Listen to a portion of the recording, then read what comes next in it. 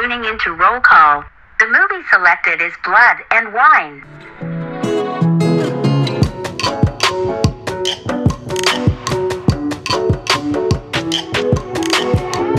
Hey everyone, welcome to Roll Call, the show where two childless millennials gush over movies and follow an actor's journey from their early years through their blockbuster hits.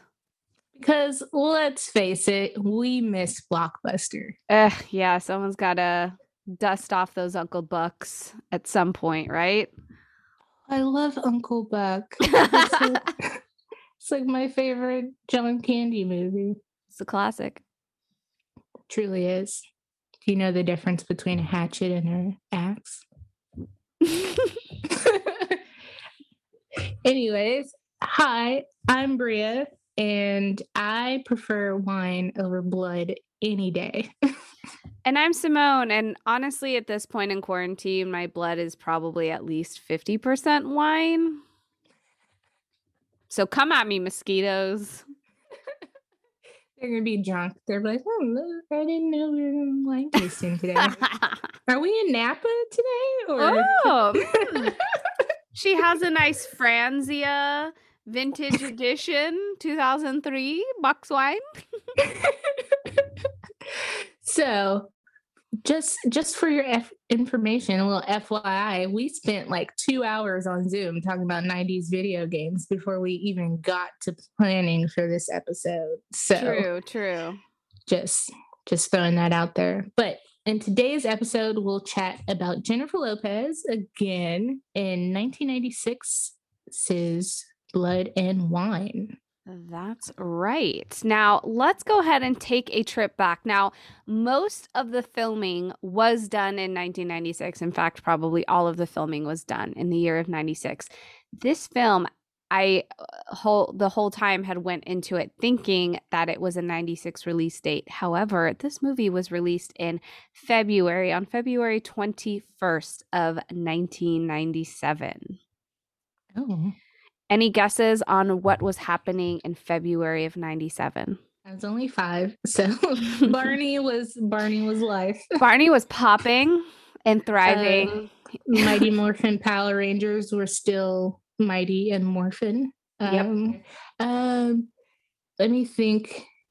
Well, Janet Jackson's Janet album came out in 96, so I'm assuming that was still very big in the zeitgeist. She probably had like If as a video out or something. Poetic Justice probably would have been out maybe around that time because the song is also on that album. Mm-hmm. Yeah, that's all I've got. That's a good little Bria's what I would be caring about in 97. Oh, that's true. So in the month of February 97, The Simpsons had came out with their 165th episode, which made it the longest running animated series in cartoon history, which still going strong, very strong in the year 2021. Wow. Yeah, I was going to say, like, it's still on. It's still on, and they still predict everything, which is very terrifying and scary and kind of cool at the same time. The OJ verdict had come out, and they had decided that he would pay the $25 million in damages. I'm using damages in air quotes there. Right. That's from the civil lawsuit? Yep, from the civil lawsuit. And on February 21st, and I thought this was interesting and might correlate with why this movie was kind of a box office flop, but on the same day, The Empire Strikes Back had released a special edition premiere in theaters, which gave new life and breath into the Star Wars franchise, because this would be before the prequels were released. So George Lucas took his New Balance sneaker and said, "Fuck your movie, Jack Nicholson." Yeah, he did. He knew exactly what he was doing. Nice. Shout out to George Lucas. Well, I'm always living for a little 90s recap, so I still love it. Nothing in there disappointed me except for OJ. Yeah. Because he disappoints everybody. So, did you happen to watch the trailer of this movie? I did. I finally did. I watched it before my rewatch, Mm-hmm. and I was like, yep, this definitely told pretty much the plot. I don't have to rewatch it. I know, right? Okay, so that's what I thought was so funny when we do our like pre-record sessions and we go over who's going to discuss what. That was one of my burning questions. I was like, "Did you watch the trailer?" Because I feel like you could just watch the movie by watching the trailer enough times to just kind of get the gist of it.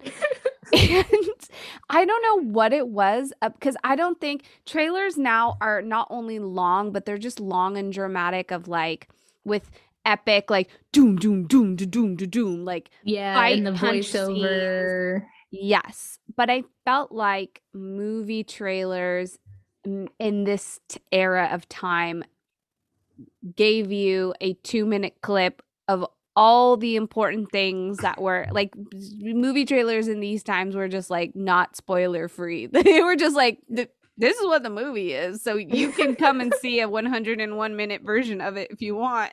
Yeah, movie trailers in the 90s are like the water cooler talk at work. Like, oh, I saw this movie. Basically, this happened, blah, blah, blah. And then you decide, do I want to fill in the pieces that I don't know about? Do I want to watch it? Or I know what happens. So do I want to take time out of my weekend to go watch that movie? So I totally agree. And so far, that's been true of all the movies we've done so far for Mm-hmm. JLo. I'm curious, like in my spare time, now that we've had this chat, I want to watch like some trailers for like other movies that I really like from the 90s, Mm-hmm. to see if that holds true for those as well. Yeah, that's a good point. And so, I mean, you could do it with some of the movies that were also released this month, which were Dante's Ooh. Peak, which had Pierce Brosnan in it, Fool's Rush In with Friends fame Matthew Perry, Booty Call with Jamie Foxx. Oh, I love booty call. That is, okay. I'm not ashamed because I have a story. Small story. Basically, I love booty call because in high school it was on the movie channels very frequently, and Mhm. a former friend of mine from high school, she would watch it, and then I don't know if we watched it like a weekend together, but like we both happened to watch it, I think. And so we would talk about it, and then it just became kind of like this movie. Like every time it was on, like I'd watch it, and like she was quoting it and stuff like that. So it's one of those movies that I caught a lot on TV in high school, and it's been ingrained in my mind. I also think it's a movie that like my parents rented or had, and it was like one of those movies like, oh, okay, you need to close your eyes, cover your eyes, or go somewhere, go to your room. Yep. All right. So, as hinted earlier, this movie was deemed a box office womp womp. Its budget was 26 million with a total gross of 1.1 million. Ooh, ouch. Right. And I think, again, what we were talking about last episode is because of this amazing star studded cast, I think that that's where most of that budget came from. Because when talking about what Money Train or no, it was Jack, the budget was so big. But for Blood and Wine with a $26 million budget, and there's not that high amount of special effects or practical stunts or like like big explosions and things like that. I mean, there's just car the crashes. epic the car crash. Yeah, that's about it. That's about it. And so I want to say that most of that movie budget probably went into hiring notable names like Jack Nicholson, Michael Caine, not Gina Davis, Judy Davis. I knew it was Judy, but I was thinking Judi Dench, and I was like, it's not Judi I know. Dench. It's not Judi Dench, but close. Judy Davis, Judi Dench. Mm-hmm. She's recently in Ratched with Sarah Paulson. Oh, which connects to Jack Nicholson because that's a telling story of One Flew Over the Cuckoo's Nest. Hello. I don't think I've seen. I also realized I haven't seen a lot of Jack Nicholson movies, like besides him in Batman and The Shining, but I don't think I've seen very many Jack Nicholson movies. So, which I think speaks a lot again to our generation of like when you ask like who's your Batman and who's your Joker, if you say Michael Keaton and Jack Nicholson versus Christian Bale and Heath Ledger. Or even like Adam West and Cesar Romero, who were the original Batman and Joker. Yeah. Like, so you funny. You could even do that with Catwoman. Like, because I saw some stuff about Michelle Pfeiffer's Catwoman, and to me that's the Catwoman I know. But yeah, so this cast, I'm guessing, ate the budget, and probably like location. They shot in Miami, right? And and I think the Florida Keys I saw as well. So I don't think it's cheap to shoot a movie there. So that might have played a role. That's true. And I think a lot of the sets, like especially houses and mansions and stuff, might have just been places that already existed and they just paid to rent them out to shoot there. Yeah, I believe I saw in an interview that the house that they committed the robbery at was on Billionaires Row in Miami, which is an infamous neighborhood of billionaires, if you couldn't tell by the name. All right. So, I know you have a lot of thoughts about this, which I can't wait to get into because Bria like made a literal bitch list, which she is keeping a surprise from me until now, which I can't wait to get into. What do you think Roger Ebert thought of this? Did you think it was yasty or nasty? I don't know. Did he give stars? Can I guess the stars? He did give stars, and you may. Is it out of 5 or yes, 4? 5. I'm gonna say he gave it probably 3. You're very close, 3.5. Oh, yeah, Roger, you're way nicer than expected too. So some of Roger's highlights, 3.5, and he just said like, "Listen, y'all. Overall, it is what it is. It is like a crime movie. Characters don't have too much redeemable qualities." But he attributes this movie to one of Jack Nicholson's best performances, which says a lot. I mean, to be fair, As Good as It Gets comes out later this year, which I think Jack Nicholson might have gotten an Oscar or at least some kind of nomination. And Jack Nicholson has done so much since then. So we have to take that for a grain of salt. But like when we compare this to like The Shining, One Flew Over the Cuckoo's Nest, I'm like, really? Roger? Yeah. Roger? But he does not have much to say about Jennifer Lopez. Other than that, side characters kind of just play a crucial role to the plot, that they're not just side characters to keep the plot rolling, but that they all have their own kind of freedom of choice and character. And he calls it a direct quote is he calls it a morality play dripping with humid sex and violence. Humid sex and violence. Yeah. Okay. I mean, I didn't want to get into this too early, but okay. So last episode I mentioned J-Lo was in GQ in 1996 because of Rosie Perez.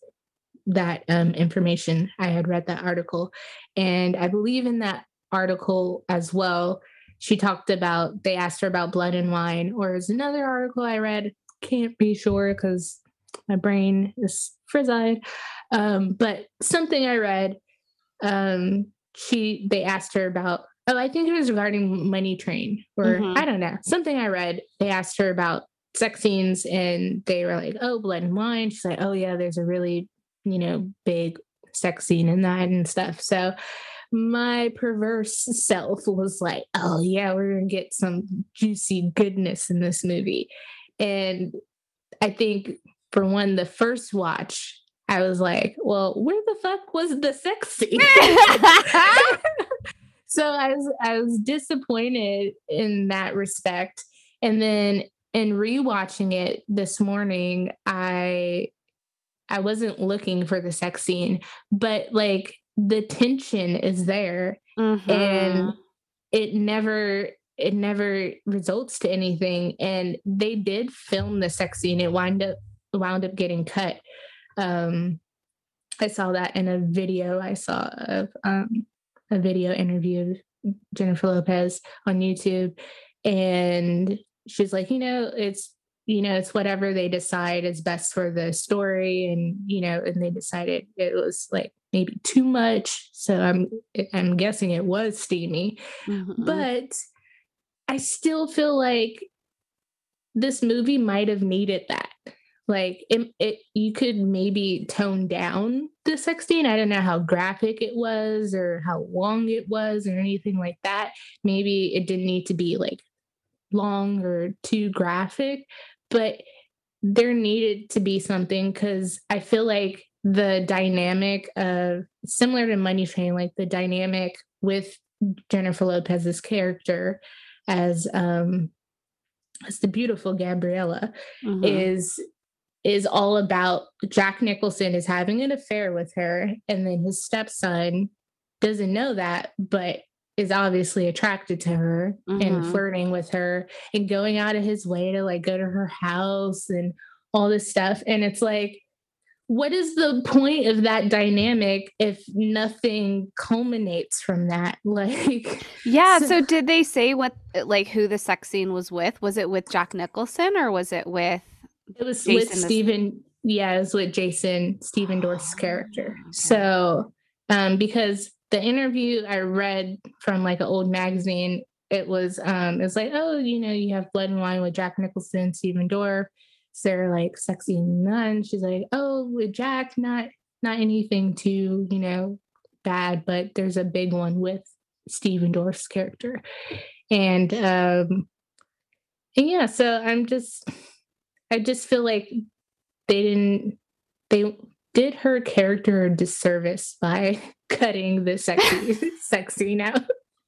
And I hate to put it like that, because again, we don't want to over sexualize Lo. But then, like, I was thinking about it, the lady at like 40 something years old made a song called Booty. So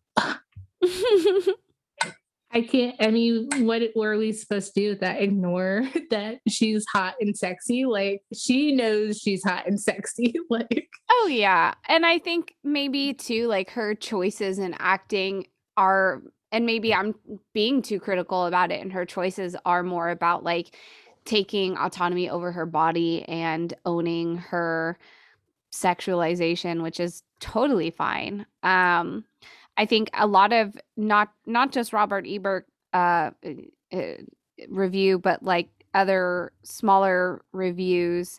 The Florida Times was one of them, just because this was like a huge, as you said, Miami, Florida based movie. But a lot of other smaller articles had just talked about like, oh, you would think someone with like a great ass like Jennifer's apple derriere would be the star performance, but she fell flat. And I was whoa, like, whoa, whoa, whoa. whoa, If whoa, whoa, whoa, anyone's whoa, whoa. Hey. objectifying Jennifer Lopez, it's me. Okay, Florida Times. No, I'm kidding. Yeah. But So I'm like, really, so Apple Dear. yeah, That's I where just apple bottom jeans came from. Flo Rida read that newspaper article and was like, hmm. well, no, Nelly read it first because he made the brand Apple Bottom. Mm-hmm. But yes, Apple, Ellie's sitting wow. at his kitchen table with a cup of coffee, and he's like reading this newspaper. He's like, hmm, hmm, okay. That in my rap notebook. Dude. No. Mm. Oh my God. Oh my goodness. So this, I feel, like the whole, like Roger Ebert's view on this being one of Jack Nicholson's like best performance, and this morality play about sex and violence. I think we talk about Jennifer Lopez getting typecasted from, so far with what we've seen of her work. But Jack Nicholson kind of plays that same kind of character, that it feeds into this idea that Jack has this knack for always taking his roles to a very sexual tone and sexual in nature. There's always something kind of devilish about him, and very scary. It's the eyebrows. It's those fucking eyebrows. But one thing that I had said that mentioned in pre-recording was that back in the day, Jack used to throw these like crazy coke-fueled parties, and that there were pictures of him with these huge celebrities, like pictures of him with the Beatles on the beach, and someone showed him those pictures and he's like, I don't remember any of that. What? That always blows my mind. Yeah. Yeah. And yeah, his drugs of choice were cocaine and marijuana, and he would just have these huge lavish parties with the celebrities of the time. And he's kind of notorious for being a bit of a playboy, which is funny because when you look at him, obviously now you're like, oh God. Right. But maybe, you know, maybe with a little bit of coke, a little bit of blow, and you would see like a vintage Jack Nicholson and be like, okay. It'd have to be way more vintage than 1997 because for sure. Oh my God, yes. No, I'm talking about like 60s and 70s version. let me Google like young Jack Nicholson. He's always been looking a little scary, but I mean, especially so. But I kind of love that, like, no matter how old he's gotten, he still brings this kind of like little sexual dominance to his roles. Yeah. I mean, like Jack Nicholson, full head of hair. He wasn't that bad to look at.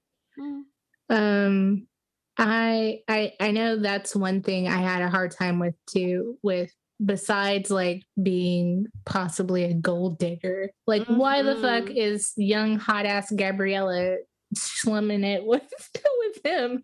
Like, yeah. Well, it's funny because I think that she truly did love him. She had time and time and again to leave, which she does by the end. But I think that there was a piece of her that really did believe that he could provide her a better life and that she wasn't trying to scam him or in for the money. I think that she was charmed by him. Like, you know, in the scheme of things, it's like she was working for that rich family.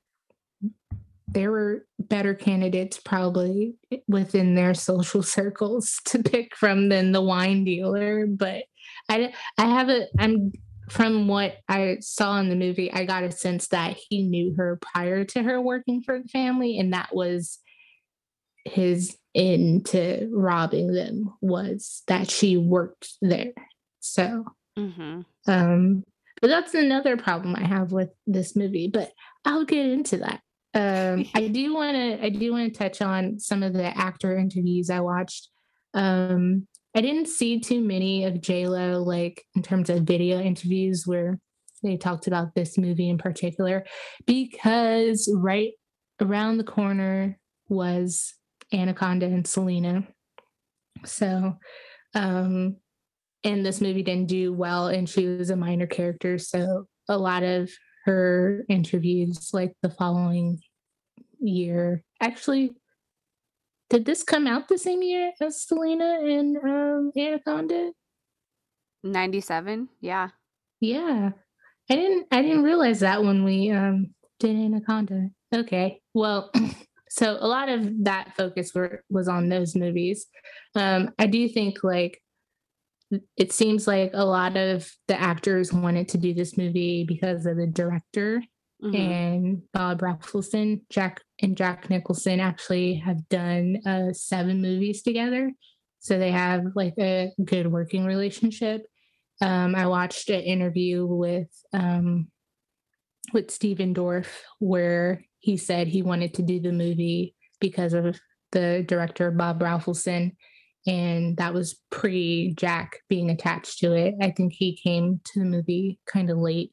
he wasn't initially like right off the bat like, oh, there's this movie with Jack Nicholson. And I'm not sure about Jennifer, but I'm sure that was a pull for her, maybe Jack or the director, just because of their reputation. And then I read an interesting thing that Sir Michael Caine was about to quit acting. He's going to give it up. And his good pal Jack Nicholson. So if anything good came from this movie, this is it to me. Is that Jack Nicholson talked him into like, you know, hey, I know you like want to give up acting, because to Michael Caine, he had starred in a bunch of movies, was a movie star, you know, and as he got older, he wasn't getting offered those kind of roles, like lead roles. And, you know, he's like, yeah, I'm getting older. There's not much out there for me. Mm-hmm. And Jack Nicholson was like, look, hey, why don't you be a character actor? You don't have to be the star, but you know, you can still add a lot to movies. And I saw a funny comment on YouTube where it was like, is Alfred helping the Joker, or like, is this the improved story? And I was like, oh, I didn't even realize like he was Alfred, and Jack Nicholson at one point played the Joker, and they both have Batman ties. So back to our like 6 degrees of separation with Jennifer Lopez. Seriously. I could not imagine if Michael Caine stopped acting at this point, because I feel like, I mean, he's so well known for spanning out through many generations, but like, what would Christopher Nolan have done without his congeniality? Like what would happen there? Goldmember. Like, and I think that's a good lesson, because I know I'm hard on myself about like, oh, I'm 28, I haven't done this, and this. And like, even people who have accomplished things in their life, like get to a point where they're like, well, I guess my time's up.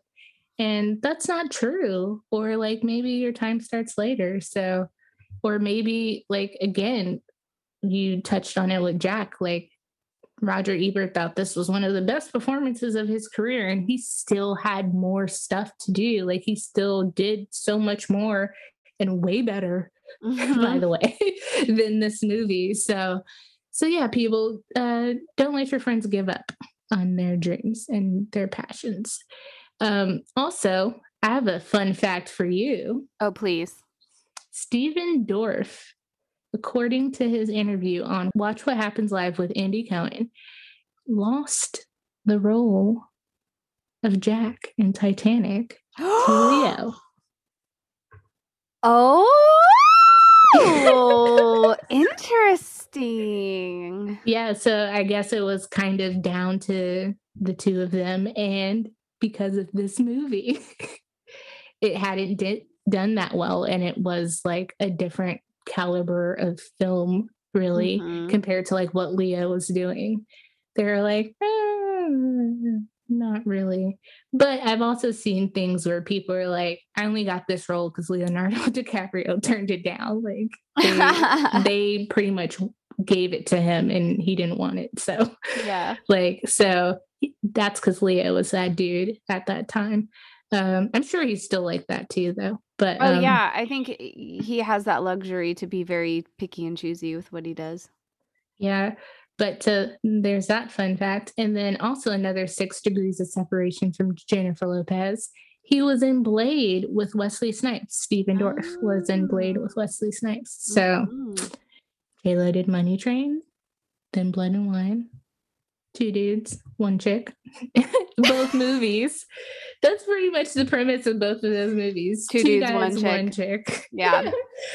So, I mean, at least with Money Train, they were appropriately aged, but yeah, with and there was an appropriate sex scene. Actually, see, that's funny, because I think the sex scene in Money Train, it wasn't necessary for that to actually work. Like, they could have just been attracted to each other, been flirty, started or like dating kissed or something. Yeah, they didn't have to like, hey, I like you, so we're gonna get this popping or not. Like, that's pretty much that sex scene. I mean, I don't think I talked about this in our last week's episode, but I wrote down in my notes on Money Train, I was like, I feel like I'm watching a softcore porn. Like Kevin walked by my room when where I was watching it. He was like, what the because there were some audible moans going on. So when I still will turn the volume down because I live at home. So I'm still like, oh, like I am just watching a movie. That is it. It's nothing. It's nothing. Oh, that's so funny. Also, I think going forward, I'm just going to be like the sex scene aficionado. But J-Lo also talked about like having a love pillow because her co-star in My Family and Selena told her about it. And he's like, oh, ask for the love pillow. But it's this pillow that gives you space in a sex scene. So she's like, that is like my saving grace from now on doing sex scenes. So I have that. And she joked about Wesley Snipes.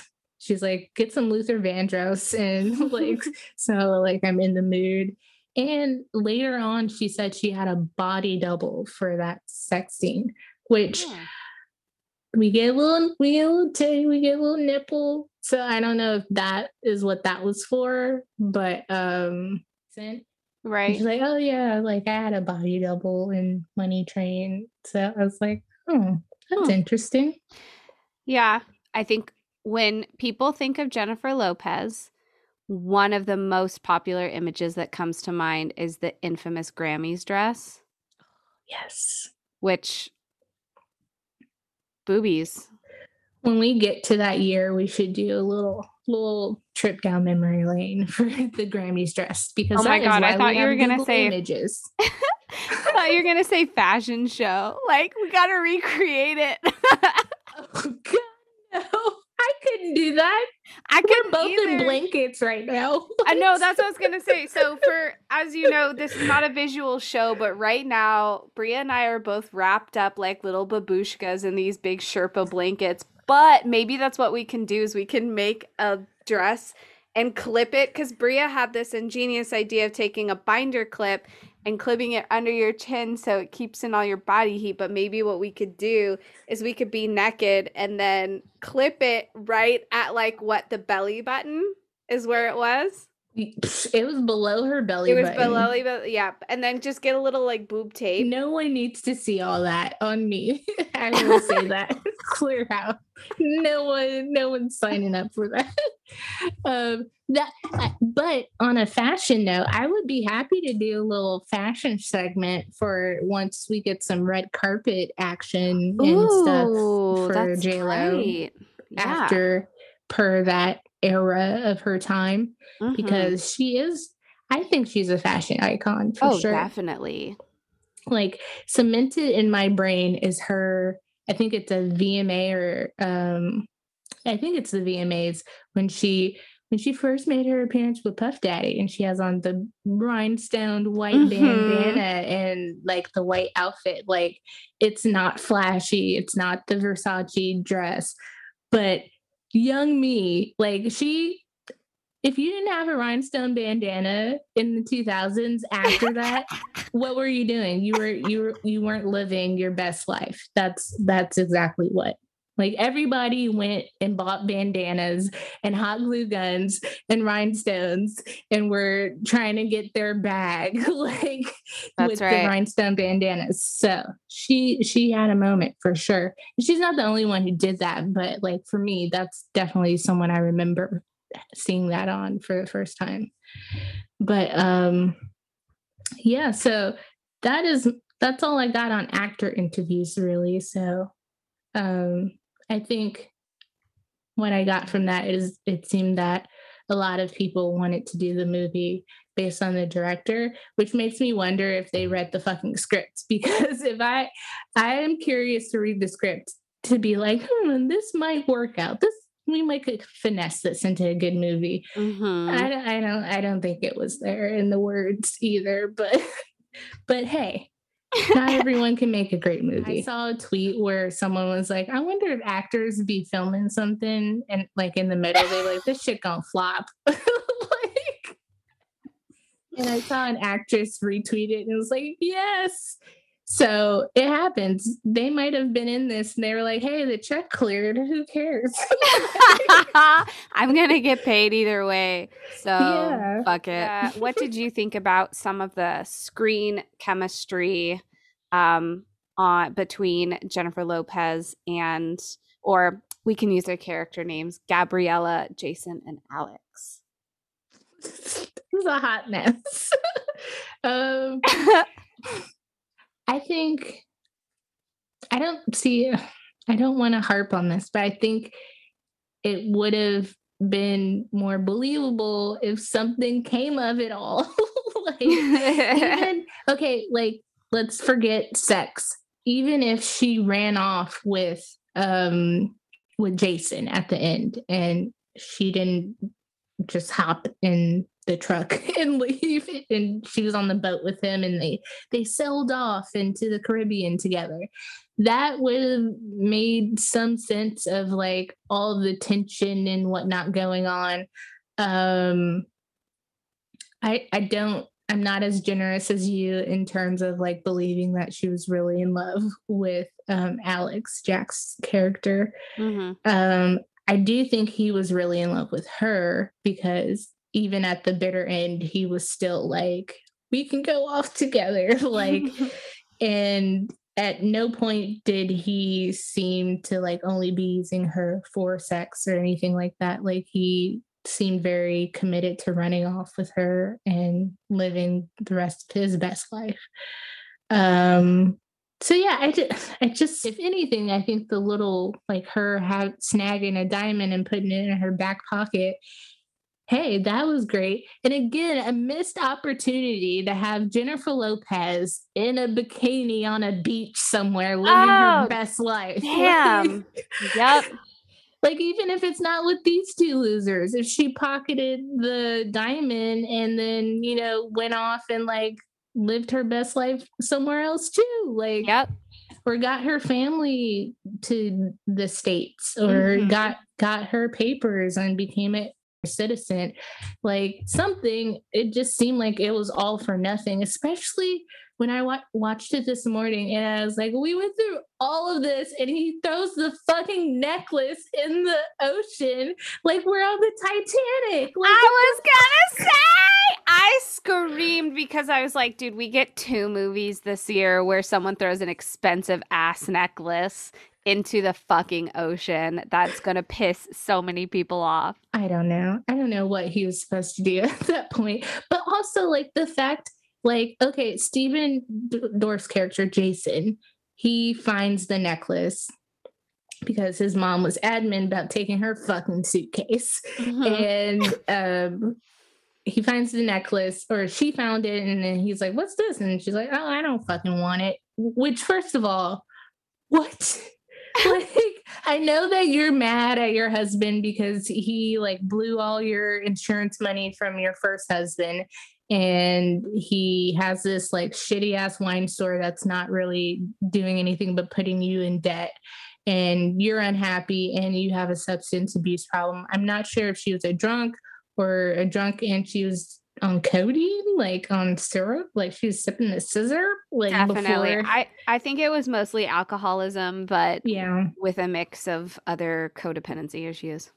Yeah. So like, I get her beef. I do. I really do. Yeah. But at the same time, if I stumbled upon a nice gaudy piece of jewelry, I'd be like, oh, this is the ultimate fuck you. You thought, yep, I got this necklace now, bitch. Like, and the fact that he blew her money, that's your payback right there. So it really shouldn't, in my mind, have fallen into Jason's hands. Like, and so, yeah, I don't know. And I also struggled with like the backstory of this family. I don't feel like it was fleshed out enough. Also, rewatching it, I was like, why the fuck are we jumping? I'm just jumping into my bitch list at this point. Oh, Where please. I did hope the you do. conversation on chemistry go? But you just jump into the movie and Jason is on the beach fishing for sharks. Like that has nothing to do with this. With I this thought premise. that was going to have to do something like he was like a like a rare like a fisherman of like rare or big fish or sharks, and that he was going to that was going to somehow tie in, and that he was going to like hide the diamonds in one of his like fish, and then that accidentally gets sold at a fish market. We should rewrite this fucking yeah, there were lots of things that I'm like, well, that's not really answered. And it's obvious that like Alex is Jason's stepdad and that they don't get along. And for whatever reason, Jack Nicholson or Alex is adamant about bringing Jason along on his like wine trips and stuff when he's delivering wine to his clients. But yeah, there's lots of plot points that kind of start somewhere and then never finish. I feel that frustration.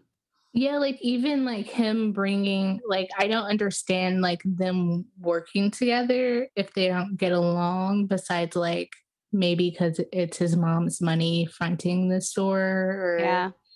I don't know, especially because he has like this Fisher thing going on. It's not like he like is a bum and just needs a job. Like he's also pursuing something he does quite enjoy. And like So makes decent money to buy, like we see that little storage box, that little tackle and bait box where he has like wads and wads of cash from it. Yeah, exactly. And then I'm curious too, like I was curious like why he brought him to the house when he was like casing it and not involving him in that plan. Cause like part of me was like, how could this movie have been better? Like, should Jason have been on the on the plan in the beginning to begin with? Because he's already there, but and he's kind of like a distraction because he's outside delivering the wine to the boat. He's with Gabriella. That leaves Jack Nicholson time to roam the house and check out the safe and stuff. And yeah, I don't think that would have worked unless their relationship was better.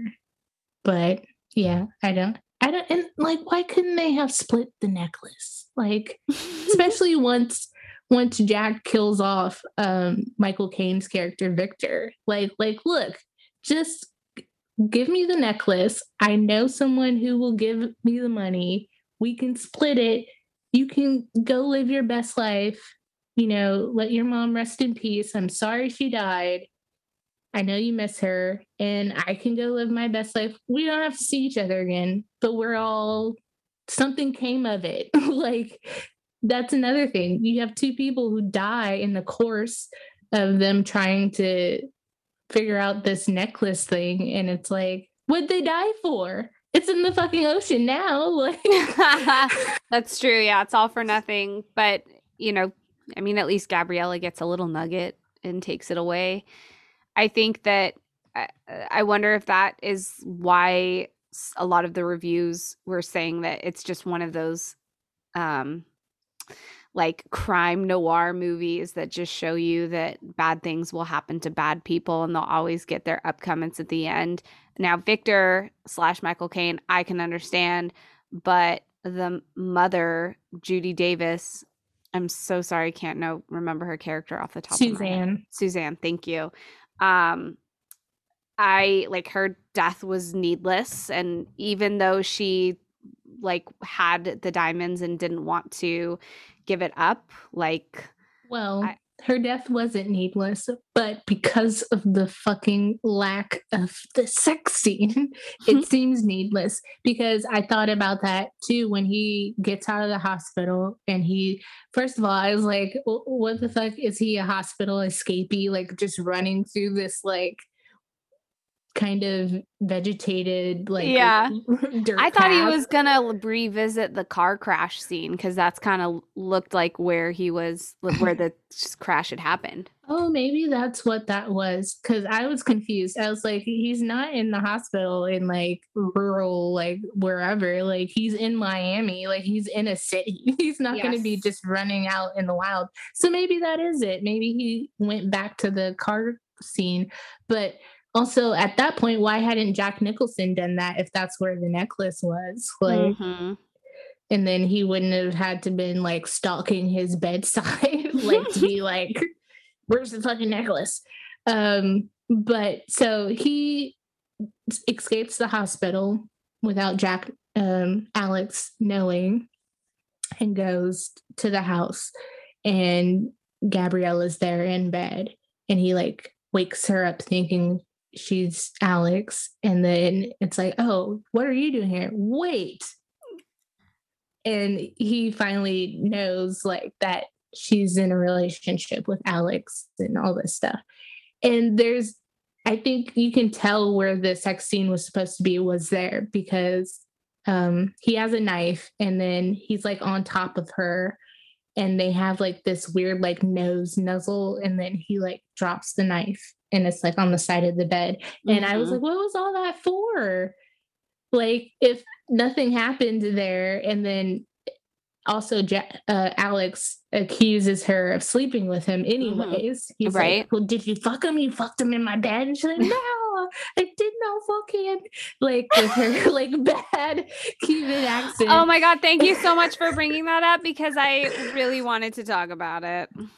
I don't blame J-Lo though. She's a young actress, and I don't get why they didn't just make her like ambiguously Latina, not specifically like Cuban. Yeah, she could have been she could have just played off her Puerto Rican heritage. That is a great point. She just, some of her accent wasn't like terrible. It was just a lot. It was, it was very thick for sure.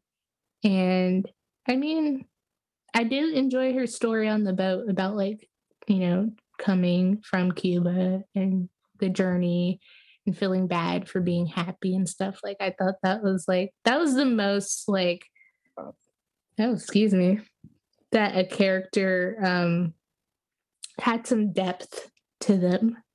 If anything, maybe Michael Caine's character Victor, because he's a criminal. He's like, this is what I do, baby. Like, as long as I don't look like my mugshot, like, I'm golden. And I bought into that. He seemed like a career criminal who knew what he was doing and was on his last legs and just wanted one final big score. But I'm glad that you aired your shit out, because when I watched this the first time, I'm so embarrassed to say I fell asleep because I'm an hashtag old lady. But when I rewatched it, I was like, I can kind of predict what this bitch list is going to be about. But I didn't think it would be so much about the sex, honestly. I just thought it was going to be about like, there were so many different plot points. I disagree with what Ebert have to say. And listen, obviously, like, there are other reviewers out there besides Ebert, and he's just some old white dude that has opinions like we all do. But I disagree when he had said that like all minor characters play a crucial role to the plot, which I suppose they do in some way, but there were also, they could have committed to those side plots more. It just all like the actual heist of the diamond necklace took no time at all, but it was the circumstances of the handling of the necklace that is what really drove the plot. Yeah. And I think too, because we don't understand, like, there's not enough attention given to the relationships and the dynamics between some of these characters, that it's easy to not care about the struggle of the possession of the necklace. Because again, there's so many, like, just like the mom just take the necklace and run. Like, your son shouldn't have been involved anyways. Then he went back to Miami, like, to go see Gabriella. I was like, what was that for? There were so, like, and I had to think at some point, I mean, I know Jack goes back to his wine business, and his business partner was like, oh, there's a message for you. The police are looking for you. I was like, this fucking took long enough. Shit. I know, right? Like, and the family was supposed to be gone for like 3 weeks. So like that had to have happened like within or post 3 weeks. Like it took that long for all of this to happen. right. And the police didn't come looking for him when Suzanne died in that horrible car accident. Like he would have been her first point of contact. Also, if the money issue was about not having money, hence why he needed to steal diamonds, once Suzanne died, what's her life insurance policy going to be like? Maybe he doesn't have to worry about the diamond anymore. As morbid as that is to say. But even then, like, if their marital issues were about money too, like that's why like her shooing off the necklace, like, I don't want anything from him, is like baffling to me, because it's like, oh, that's your leverage. That's your like, hey, I have something you want. I don't want to be married anymore. And you give me a cut of whatever you're getting from this and call it a day, or I turn you in. Like, also, another thing that bothered me is like when they left that club after Jason gets in the fight with Victor, he lets her drive. Whereas when they left and her and Alex had gotten into the fight and they left their house to flee, he made a point to be like, hey, pull over, let me drive. And she's like, I'm a great driver. And he's like, pull over, let me drive.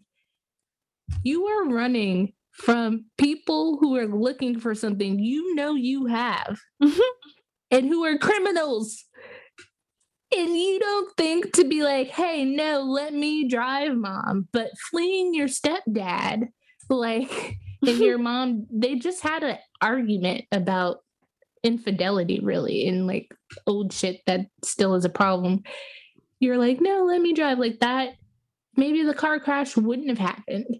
Like that plot wasn't strong enough for me because of that. I was like, that makes no sense. In this scenario, you're like, no, let me drive. But in this scenario, you're like, oh yeah, you could be the getaway driver. What? That makes no sense. I just feel like this is a very Florida movie. I wrote that down. I was like, if anything, this is on point for Florida people. This is shit that would happen. Also, another thing I wrote down is that after his fight with Suzanne, he's giving himself stitches by candlelight. Like, why? Why candlelight? Like, you can't turn on the lights in the house or something. Like, it just spoke to me. Maybe he's trying to set the mood. He's like, you know what? I deserve some self-care. Let me light this candle. Let me stitch myself up a little bit. It is aromatherapy candle. Try to relax. It was Bath and Body Works warm vanilla sugar, and he's just like, or the Body Shop. Yeah. He's like, you know, I'm gonna draw a bath after this. And another funny bit to me was like Michael Caine's character clearly is like an avid smoker, and he's got like something going on with his lungs, probably. It's like advanced lung cancer or something. Yeah, so he's coughing a lot. And let me tell you how triggered I am in this Panic at the Disco of a deep cough, because there's a few coughs where I was like, cover your mouth. Especially because he was coughing up blood so much. It's like, oh God. And then I didn't get the asthma pump thing once Jack had like choked him to death, and he like sprays like, what was that? I almost thought of it as like when a perpetrator masturbates over a dead body and just like leaves a little jizz on them, but he's just like, this is my calling card. But then Stephen Dorff's character, so it looked like Alex left him in the lounge chair by the pool. But then he was in the pool. Yes. Like, how did that happen? Like, that's a continuity error, maybe, because yeah, maybe they showed him like dragging him into the pool, but then they cut that scene out. Yeah. And maybe that's what they were trying to stage it to be, that he had like get this. Here's where my true crime brain goes. Maybe he is huffing the asthma into his mouth so that in a case of an autopsy, it's like around his mouth. And so people are like, oh, he died of an asthma attack, or like he was sick and this is what happened. And he like struggled to get breath, but ended up choking and dying. And then that's like how he was. And then he like fell backwards into the pool. Okay, because my true crime brain went into like, it's obvious he did not drown in the pool if there's no water in his fucking lungs. Like, if he's just floating in the pool, then you're gonna rule out a drowning if there's no water in his lungs. Like, true. Can water get rid of like fingerprints though, or any other kind of DNA from Nicholson that would have been on the body? I think so, probably. We're going to need to get a forensic analysis special on this. Stay tuned for part 2 of the review of this really shitty movie when we get a crime scene investigator on this. I mean, also, like, speaking of like true crime brain, when he's in the car post accident and he's trying to find the jewels and he's like just pawing her body and she's bleeding, and he's touching the blood and touching her, like how did he not get like maybe a fingerprint or something like on her or something, where the police were like, this isn't her son's fingerprint, this is like suspicious. Yeah. Just saying. Yeah, they would have been able to tell that she was touched like after the accident. Just saying. So cover your damn tracks, Nicholson. Jesus. I don't know. But if this, thank you for your recap of this year, because if OJ just happened, DNA was not really like what we know it to be at that time. It was still very new. And even in the OJ case, like it was hard for people to understand like what that meant. So they probably weren't thinking with our advanced 2021 like true crime podcast listening brains, where it's like, why would you touch her bloody corpse and then all this other stuff? So okay, yeah, you got to keep in mind the times. So, that's true. Do you have any other final thoughts on Jennifer Lopez, in particular, how this role might compare to her other roles that we have watched thus far? Well, if you couldn't tell by now, this is my least favorite movie that we've watched her in so far. And that's saying a lot, because she has a little bit more screen time in this than she did in like the Nurses of the Jungle movie. Nurses on the Line, The Crash of Flight 97. Just going to change the movie title every time. That movie was a TV movie, and I would rather rewatch that than rewatch this. I think, okay, just focusing on Jennifer, her acting, her character. Again, I think she did her job. She played the role as it was given to her. Yep. And I think her accent was okay. I don't think it was terrible. I don't know that I have an expertise on Cuban accents, but I think she, like, that was okay. That was good. I think her scene with Jack in the hotel, like, obviously it was very like sexy and sensual, like Latina I'm a dance with you in lingerie. So that was great. Again, sexy. I did cringe when he called her and she was like, Papi, tell me you love me. And I was like, ugh. Okay, chica. Yes. Oh, and then he does like some weird Jack Nicholson laugh, like chica. Like, and it's like, oh God, no. And I found her scenes with Jason, like I thought she was good at like kind of patronizing him, like at Yeah. least. I think she did her job. I'm not disappointed with her performance in this movie. I just think they kind of robbed her of like that moment of her character actually having like some weight in this family feud. Agreed. And playing some role or getting, I mean, we know that she does get a diamond piece by the end, but similar to Money Train, like I want to see her like spend it and get something out of it. And like I want Yeah. the after part where she gets to have a better life and have more freedom and choice. When she's the bitchy lady on the yacht being like, go check on the baby. Like, and you know what I thought about too? I was like, this is hilarious because J-Lo is probably in that position more so than that actress ever could be.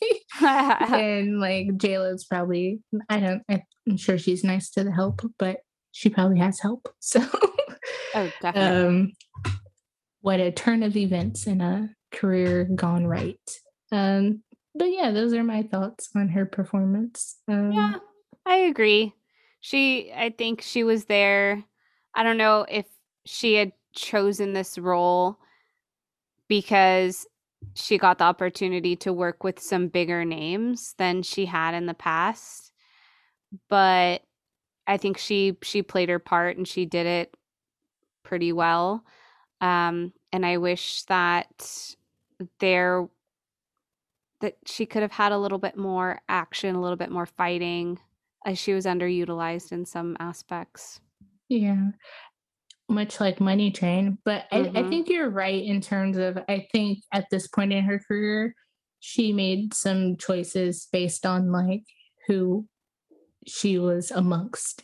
And I think in life, I've read quotes where it's like, you are who you hang out with, or, you want to surround yourself with like-minded people or people who inspire you or push you. And I think she was doing that in her early career because so far in the movies we watched, except for, well, I mean, even Nurses on the Line, there's some like career actors in there. They might not be like super A-list, but they had like some stuff under their belt for sure.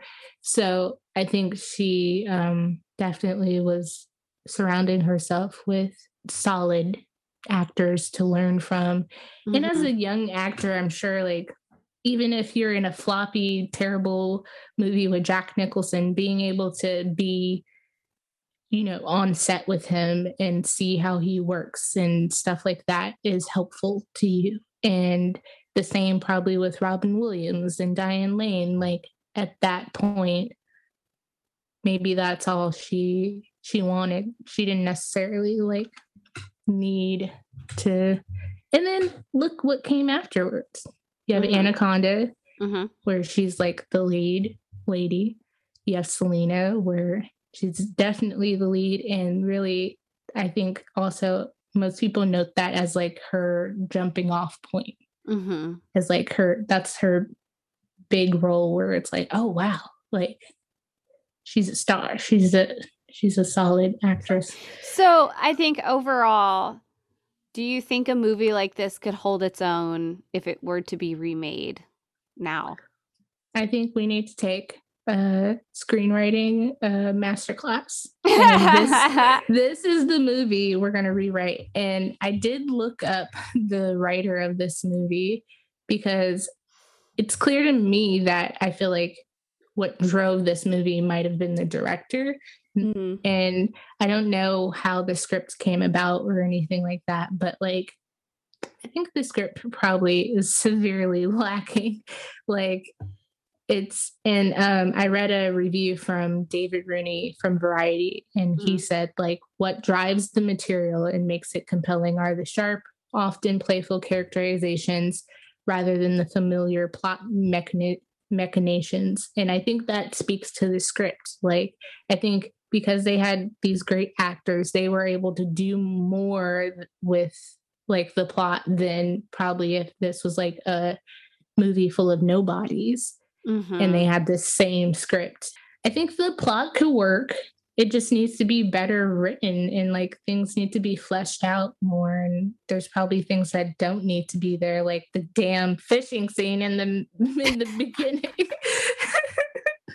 And there needs to be some kind of relationship climactic point, like a decision being made. Does not have to be sex. Some closure would be nice. Yeah, could be a kiss, could be running off together, something, because I don't know how you don't include that. But maybe like just have whoever was Alex's character have use Gabriella and just use her, like, and that's it. Like, it was only about being able to get into where you work to rob it, not I'm not in love with you or anything like that.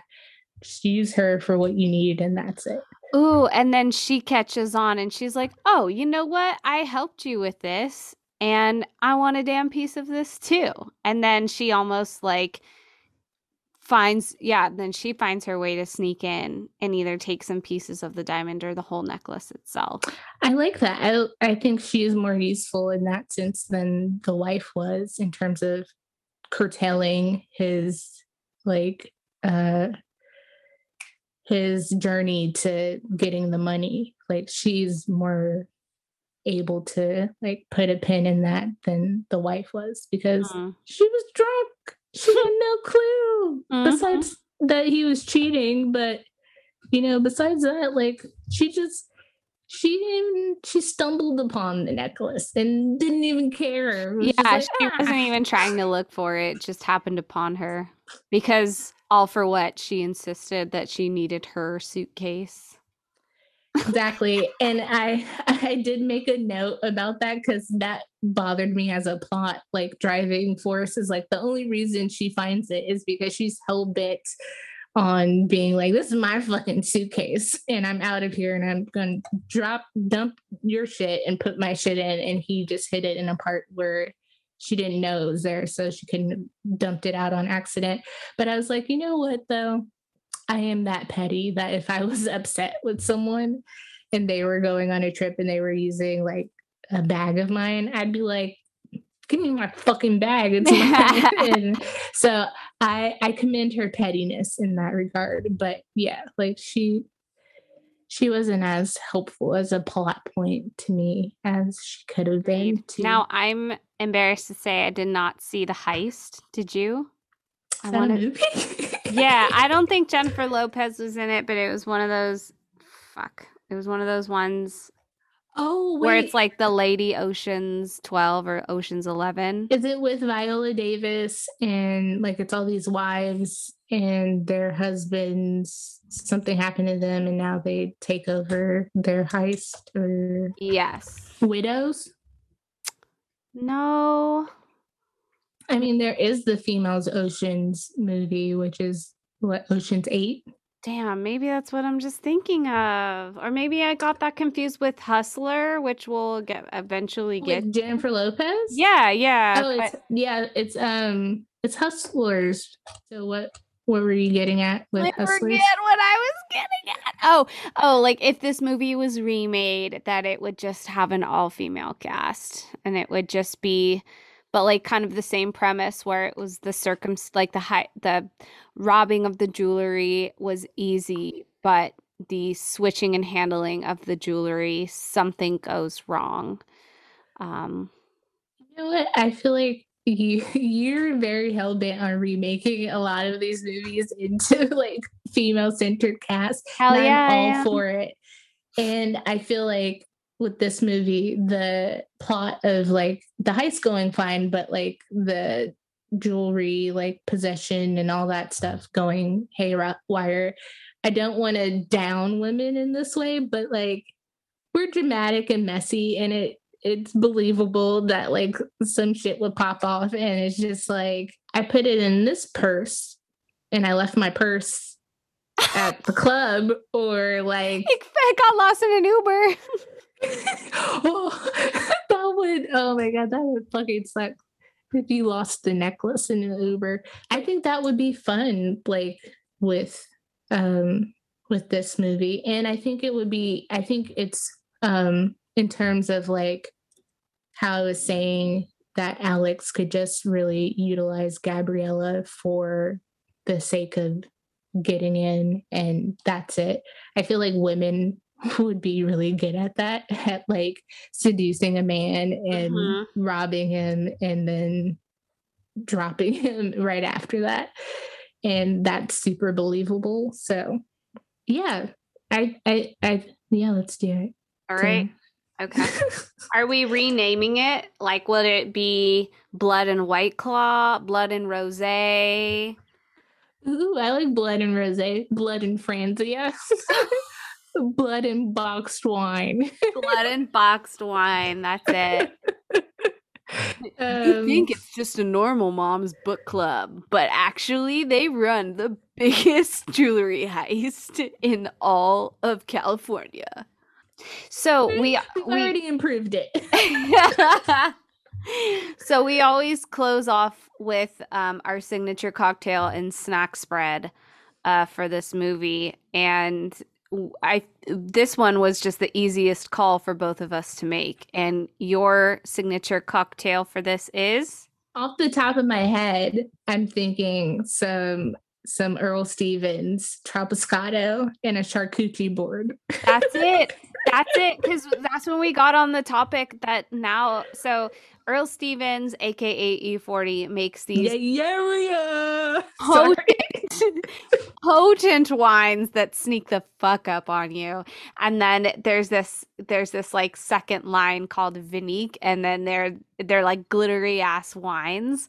And when you poo, like you poo glitter for 3 days. So that's what I was thinking originally. That sounds like some experience. I was thinking, some kind of like glittery, slurricane-ish type of beverage, because it goes with your diamond theme, goes with your wine theme. I like that. If I'm just attributing this to Jack Nicholson and his coke-fueled parties, then it would be Jack and Coke. Not cocaine, just Jack Daniels and Coca-Cola for the pun. So not like in Clueless when Ty's like, "You guys have Coke here?" I was like, "Oh yeah, everyone." Yeah. It's like, whoa. Yes, Jack and Coca-Cola. Okay, we're not endorsing anyone to bump a few lines. No. But yeah, so charcuterie board, which is a charcuterie board for those who can pronounce it properly. But it's funner to say charcuterie or call it a cooter board. A cooter board? Yes. And wine. I like the glitter wine. I want sparkly poops, so I'm down to try that. And J-Lo is very sparkly too. Like when she gets her fashion thing going, she's all about the bling, all about the like dewy highlighter. Like that's that J-Lo, the signature J-Lo glow. But yeah, she's her perfume. Her first perfume name was J-Lo Glow. So, but she'll still say, "Don't be fooled by the rocks that I got, because I'm still Jenny. Wait, on the block. Wait. Whoa, is this the origin story? Oh! On the block. Like, this is where she got the rocks from. This is how she can pull it like a la Britney Spears and Oops, I Did It Again with the Titanic reference. In that music video, she like pulls them out of her pocket. Like, J-Lo, I went down to the ocean. I got it for you. I love it. I love this alternate ending reality that we've created. Mm-hmm. So when we rewrite this movie, J-Lo has to be in it, right? Yeah. Like, and she should produce it. At this point, she's been producing stuff too. So I think J-Lo will send you the script and you make it happen, and you improve this flop in your resume. Yeah. It's not her fault, but it's not. How powerful is that? Is like reclaiming like your failure and be like, I'm gonna make this. We're gonna redo this and make it better. Hell yeah. Ooh, question, since you're all about the female power. and maybe we could come back to this and you can look it up, maybe, unless you have it off the top of your head. Female director. Who would you have direct this as a woman director? Good question. Good question. I will have to come back and think about it. What did you have an idea in mind? Well, Hustlers was directed by a woman, Lorene Scafaria. And so she's already done a J-Lo heist movie. So there you go. I'd also tack that in. I don't know if Sandra Bullock has directed anything, but the Oceans movie, she could direct this perhaps to get a little color in there, get a little black with it. I don't know if Ava DuVernay's directed this type of movie. She didn't direct really serious movies, I feel like.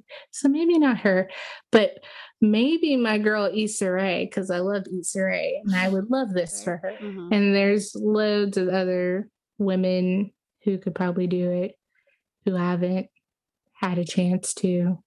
Probably tons of actresses who've directed here and there, but haven't fully done a movie or something like that. So think about it. Maybe we can talk about it at the top of the next podcast. Be like, so female directors go. Your clip came unclipped. Oh, I unclipped it. It's getting a little hot in here. I'm getting a little J-Lo glow in this blanket. You've got yours on one shoulder like a mink throw. Yes, my really expensive fur. Like a Bond villain. Like just is that a diamond necklace or are you happy to see? Okay. Well, I think we've definitely ripped this movie apart and tried to write it back together. And any final thoughts? Blood's thicker than wine. I know that there was some kind of pun to be said in there with the title of that movie and the relationship the characters had with each other. But in this circumstance, I don't think that any was more thicker than the other. I feel like everything was very diluted. That's all I have to say about that. Which that pun doesn't even work because it's his fucking stepson. It's not even his relation. That's right. No one's blood related. So failure on the pun title. But I just wrote that the problem with this movie for me is just that I mentioned this. I never cared about the success or failure of anyone in the movie. There's no one to root for or against, in my opinion, because it's just like a clusterfuck of like, I don't know, everybody's fucking this up. So that's my opinion. I don't knock J-Lo for this choice of movie or her acting in it. I think again she did her job, and that's all you can do. I hope the check cleared, and I'm sure it did. Yeah. On to the next one. Woo, man. Thank you for listening to this week's episode and to the It was the extra woo, man. This movie is trash. Keep it. Keep going. Woo, man. All right. Thank you guys for listening to this week's episode. And to the people who've stuck with us so far, come back for another episode of the great value version of Inside the Actors Studio. But seriously, if you like us enough to stick around, take another deep dive down this IMDb rabbit hole with us as we discuss the highly anticipated Selena next week in a one-part episode, which we will most likely have to make into a two-part episode. And on that note, if you've got nothing better to do, go figure out a theme to watch a bunch of movies you've never seen. I'm your host, Simone. And I'm your host, Bria. And this has been another episode of Roll Call and Cut. Cut. we're going to return this rental of Blood and Wine. And you know what? I'm going to tell the Blockbuster employee, I'm going to tell him, you hide this in the back and don't ever put this out on your shelf We are again. not going to be kind, and we are not going to rewind on this one because no one needs to see this. Yes. Uncle Buck needs more spots on the shelf, so just take out Blood and Wine and put in more bucks, please. Oh my God, yes, that's a movie I would totally rent every other weekend.